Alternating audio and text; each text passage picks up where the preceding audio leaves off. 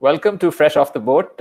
In today's podcast, I'm delighted to be having this conversation with Vani Arora.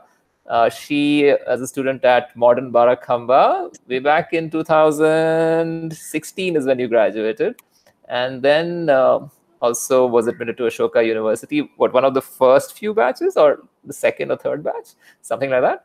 And then she is now working at Plaksha University, which is also an upcoming uh, new age university with a focus on tech, getting super tech education into India. So that'll be fascinating to know about your role and where that university is heading. But this conversation is more about your life at Ashoka University. How did you get to choose Ashoka? Did you have other options you were considering? And then what were the early days were like? How were they like? So, first of all, thank you so much for letting me do this and inviting me to join you on this podcast. I've been following the other series that you've done, and they sound pretty exciting, which is why I was excited myself to join in. So, about my journey, how it all started. First of all, I mean, I you mentioned modern Barakhamba, like just it's an elitist thing and following through you go to Ashoka, so it's just that journey that really shaped me in a way. But I must take a minute here to say that I'm not the typical modern Barakhamba person, not the arrogant one. So going into Ashoka, it wasn't, in fact, it was one of my top choices in India. But besides that, I had applied to seven different universities, all in Canada. And turns out I got through all of them. And one of my top choices there was McGill University for psychology. And one funny instance was that for McGill, it took me really long to get accepted. And I was attending their open houses because they were on the fence about letting me in. And I kept going for the open houses, and in the hope that I'd impress them when they take me in and give me an offer right there and then. But before I got McGill's acceptance, I got Ashoka's acceptance. And my mother was the happiest person on the planet about that. I still remember I was playing badminton in my lane, and my mother screamed from the balcony saying, "Honey, you got into Ashoka." And I mean, her joy was off bounds, but I was still thinking about McGill at the back of my head. And then 2 days after I got through Ashoka, I got through McGill as well. So I was in a fix, and I was thinking about whether I should consider Canada, because it was a big move, right? To move out of your home right after school, and you're not exactly the mature adult. So I was thinking, it took me about a while to decide, but I finally decided on Ashoka.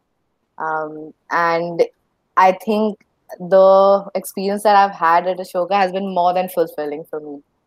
That's great. So let's delve a little bit deeper about your life at Ashoka. How was it like settling in, and also academics? How did you figure out what you want to study? You mentioned that you were not sure what you'll enter in as, but you Yeah. graduated with political science and international relations.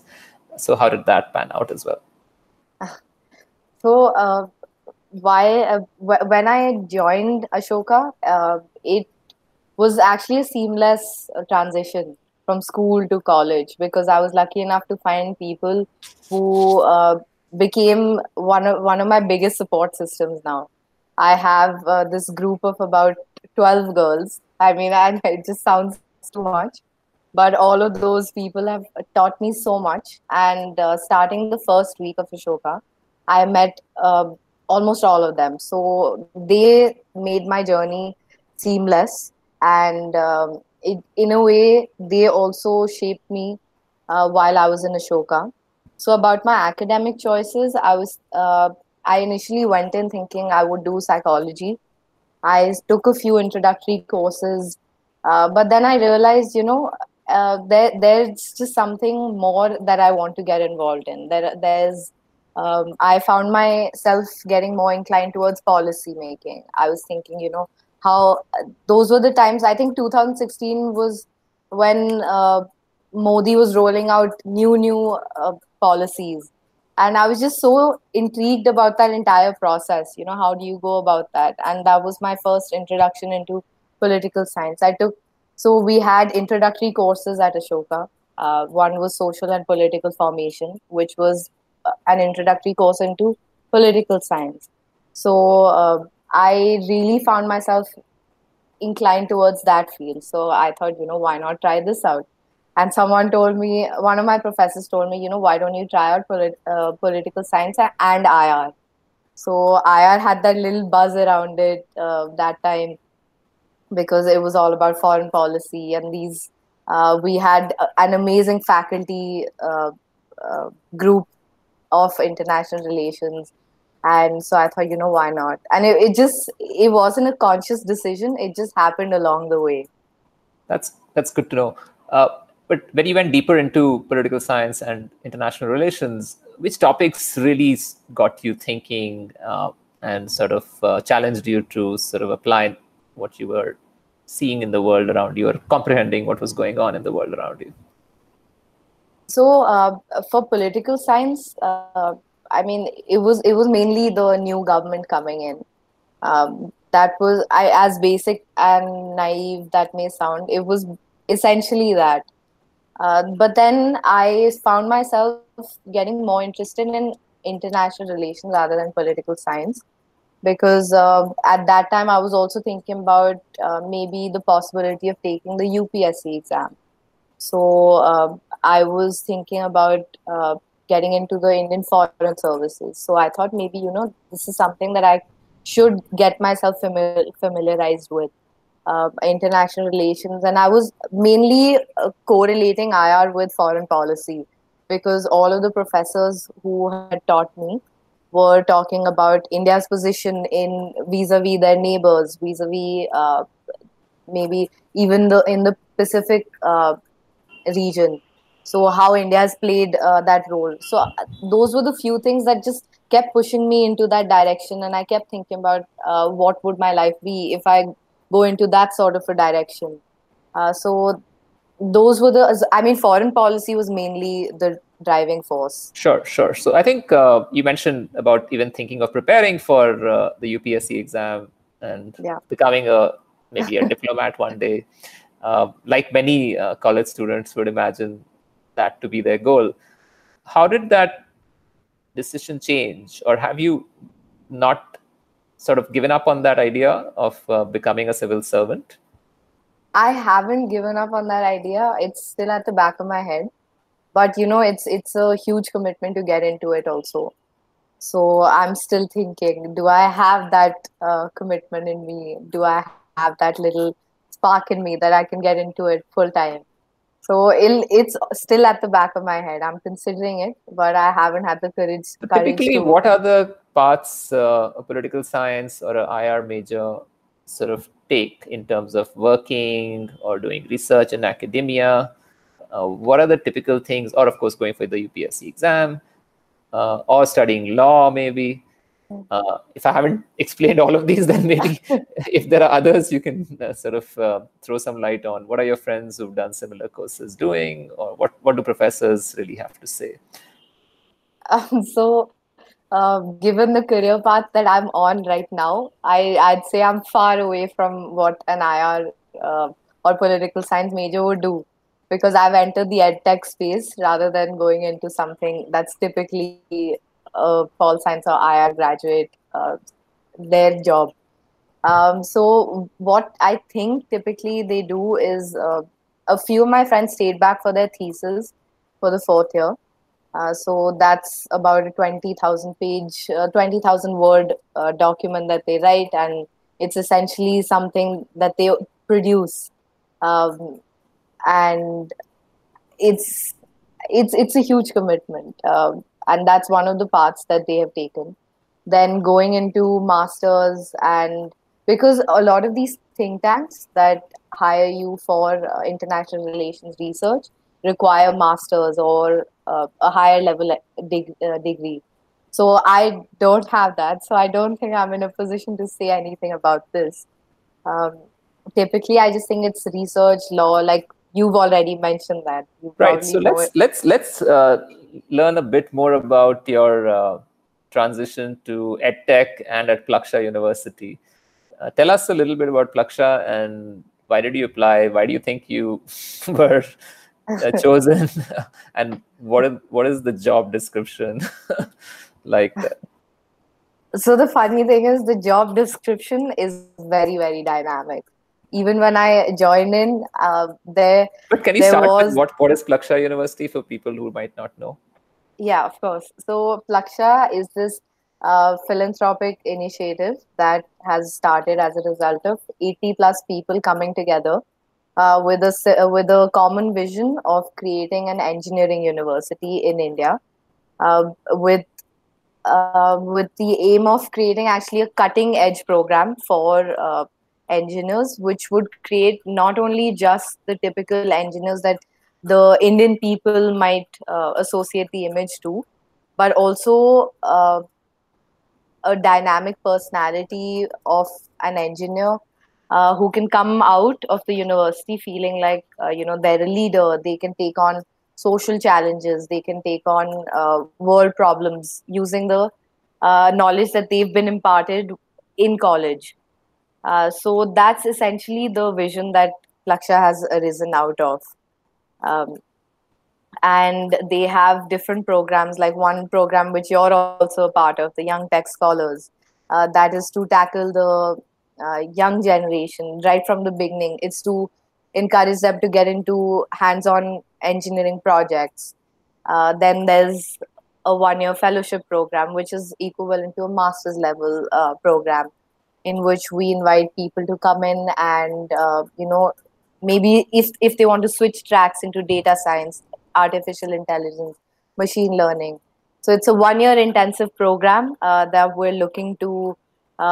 We have actually, it's up and running. We're about to finish 1 year in June, and so that's the second program. And the third program will be the undergrad Yeah, which is program, which exciting. is, It's yeah. supposed to start in 2021. I hope the project's on sticking to the timeline given where we are. I mean, yeah, given the COVID situation, construction has taken a back seat, but it's still going as we planned.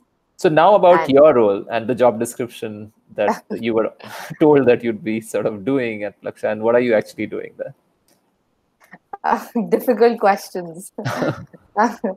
So I went in with the description that I would be looking after the academics for the Tech Leaders Fellowship program, which is a 1 year master's level program.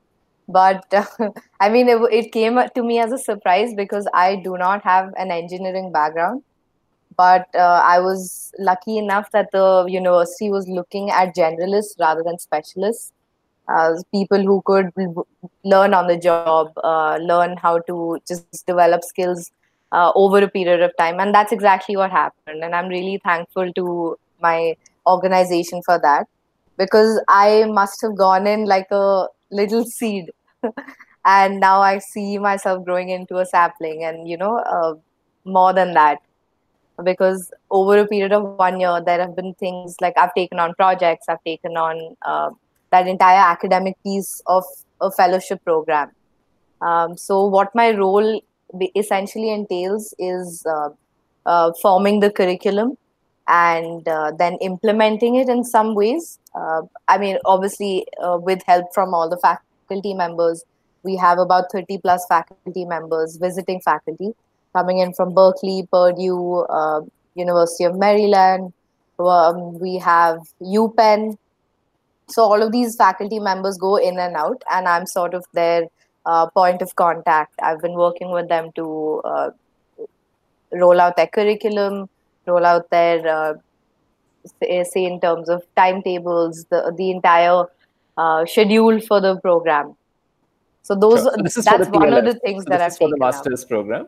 Yeah. Essentially. And what about, so the EdTech part is because there is kind of a blended learning environment even for this program. The professors don't have to be doing anything in person. And now, even with the COVID situation, it's possibly something that the university has to rethink. Or was it always like this, that edtech was a focus?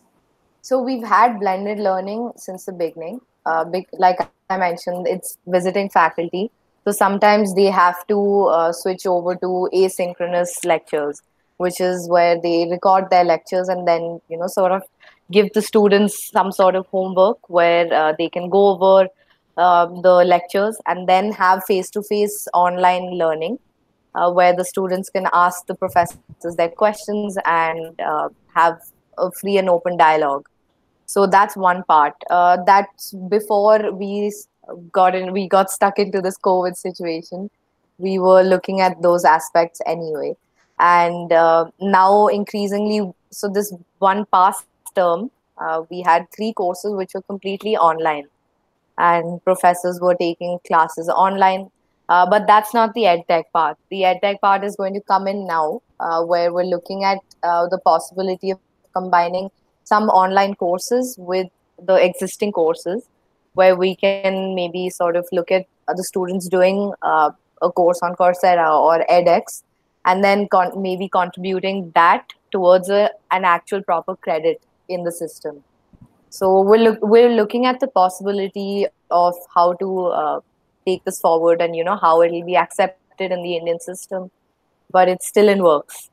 So Coursera has recently announced guided independent projects, like students can do work with, I think, resource people at their end. So how does one make education social in the current context? You said, okay, lectures can be video recordings, the breakout rooms and sessions could be live. But if it's an engineering university, what do you think can be done to sort of not miss out on the fact that there is a lab you go to and there are people who would be overlooking at your work, or you can just turn around and get suggestions. So do you think that the university is reimagining that bit also? Yeah, of course. I think if we don't do that, then it'll just really set us back, right? Because increasingly we have to think of new ways where the students don't only get the benefit of having a teacher or a faculty member online, but also what the faculty member can do over and beyond just imparting theory knowledge.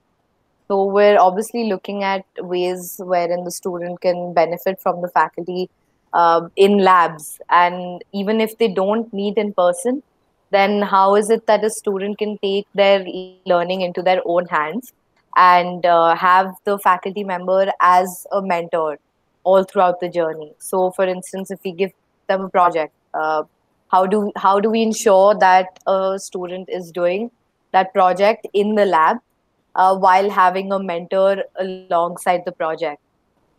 So we're looking at that sort of blended learning as well, because I mean, COVID has been a boon and a bane in this sense, because it's just asking us to take a step ahead into the future. Okay, so now let's switch gears and get to know you a little bit more. So I'm going to ask a few rapid fire questions. And since we were talking about COVID, yeah, let's do it. And you're an athlete, so I think you can take it. So do you miss playing football? I'm sure. Every day. Right.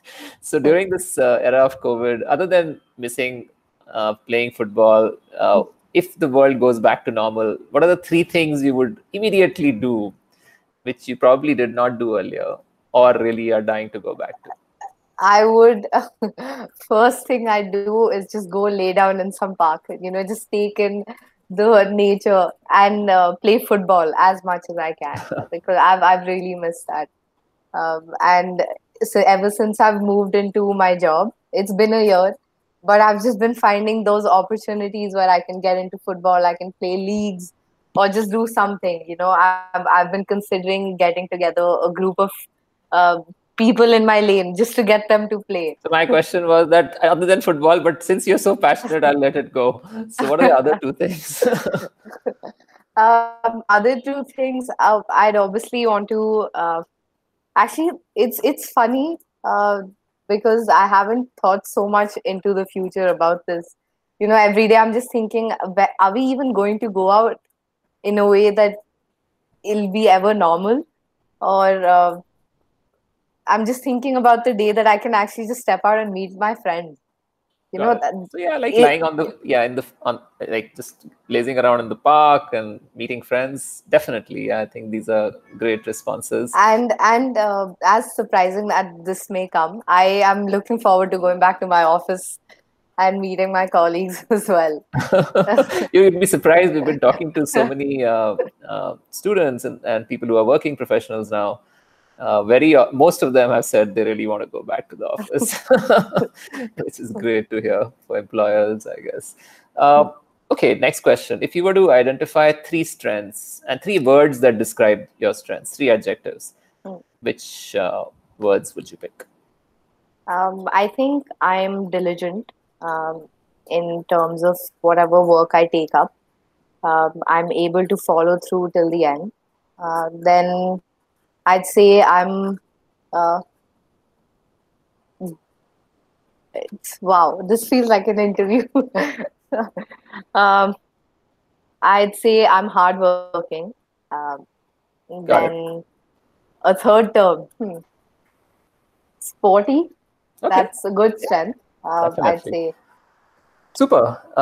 Okay, fine. I'm actually going back to Ashoka because we talked a little bit about academics and initial days settling in, forming a friends Yeah. group. But what is it like that works for someone like you at Ashoka? What are the different experiences? Social. I'm not talking about Hmm. academics. Hmm.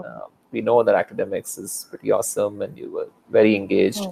Uh, what is it that worked for you other than just the friend group that you formed, activity wise, clubs and organizations wise? What skills did you develop over the So, course of 3 years? one thing I definitely took up was football at the college level.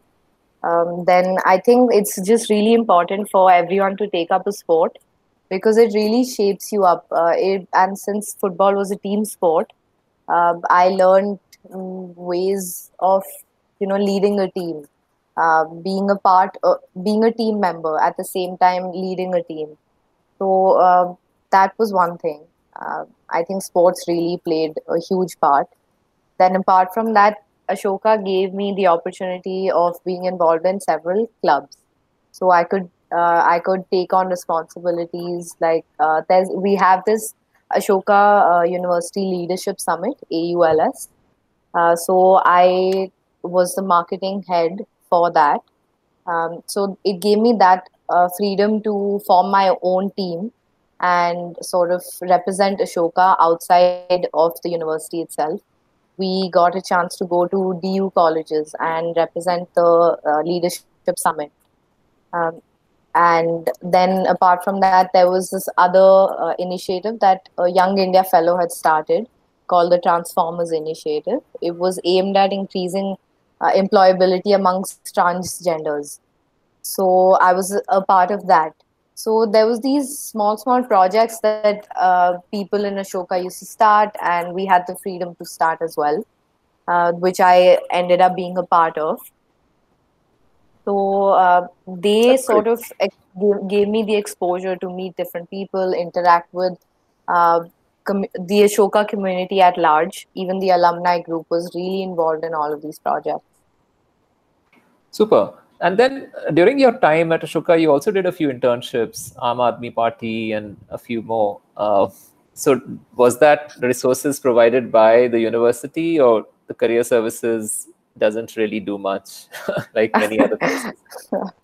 um, these internships I found outside of Ashoka. Hmm. I didn't actually actively look out for opportunities through the career development cell in Ashoka. I wasn't a big fan of the career development cell. Even though a lot of my peers did benefit from it, I personally thought I'd benefit a little more given my interests, and I was, looking to explore different interests while I was in college. So I looked at opportunities outside of the CDC, Okay. uh, So, and that's how, yeah. so now I wanted to touch upon admissions at Ashoka and how you think they probably identify the kind of students they want in their class And what do you think worked when you applied? I think they were looking at more of an all-rounder profile, but not someone who is essentially good at everything, but maybe mastering one thing, like, and then decently good at other things. So I'd say sports really played a big part in my profile, in strengthening my profile. Then I was decent in academics in school, I'd say. So that was a plus point always. Then we How had an was the extensive. admissions process like? The test, the essay, the interview? Yeah, I was just Yeah. replaying all of that entire process in my head. I was, I clearly remember going for my interview. I was super nervous, and my interview went on for about 40 minutes, and that was one of the first and the longest interviews I had had. So they were grilling me about this project I'd done in the 12th grade for my psychology class. I'd taken up a project on Parkinson's, and they were grilling me all about it, and asking me why I went into it and what came out of it.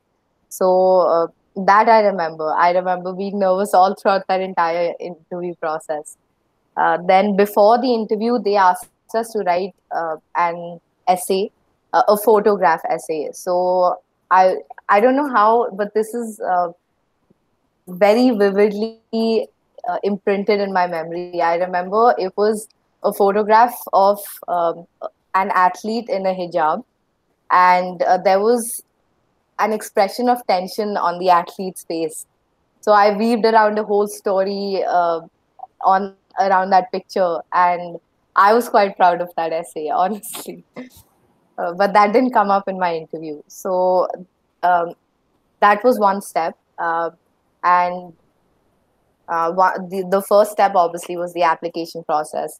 You get the interview call, you go, Do you and remember what you wrote in the essay that is submitted with the application? um, I I don't actually. Okay. But It, since now you are now in another university and must be reflecting yeah. back on why they have essays, do you Hmm. have any thoughts on why colleges want an essay from high Um, school kids? so I think in high school, it's just the essays give you a chance to portray what you're really passionate about. It's a way to show that you have thought about a particular university seriously, and you want to also show how you're a good fit for the university. It may not always be the best exercise, but I think it's an essential exercise because it allows the student to just sit down and introspect and think about why really I want to get into this university. It just forces you to think about these difficult questions. And if you can't think about that, then maybe you should look at other options as well. So in that way, I really do think that essays force you to think about things that you otherwise would not. Thank you so much, Dhwani, and it was absolutely a pleasure just connecting with you and learning so much about your journey, not just to college, but now at work that you're doing. I'm looking forward to following your work at Plaksha and inviting you to our webinars in the future. So thanks. Thank you so much, Arjun. This was great. Uh,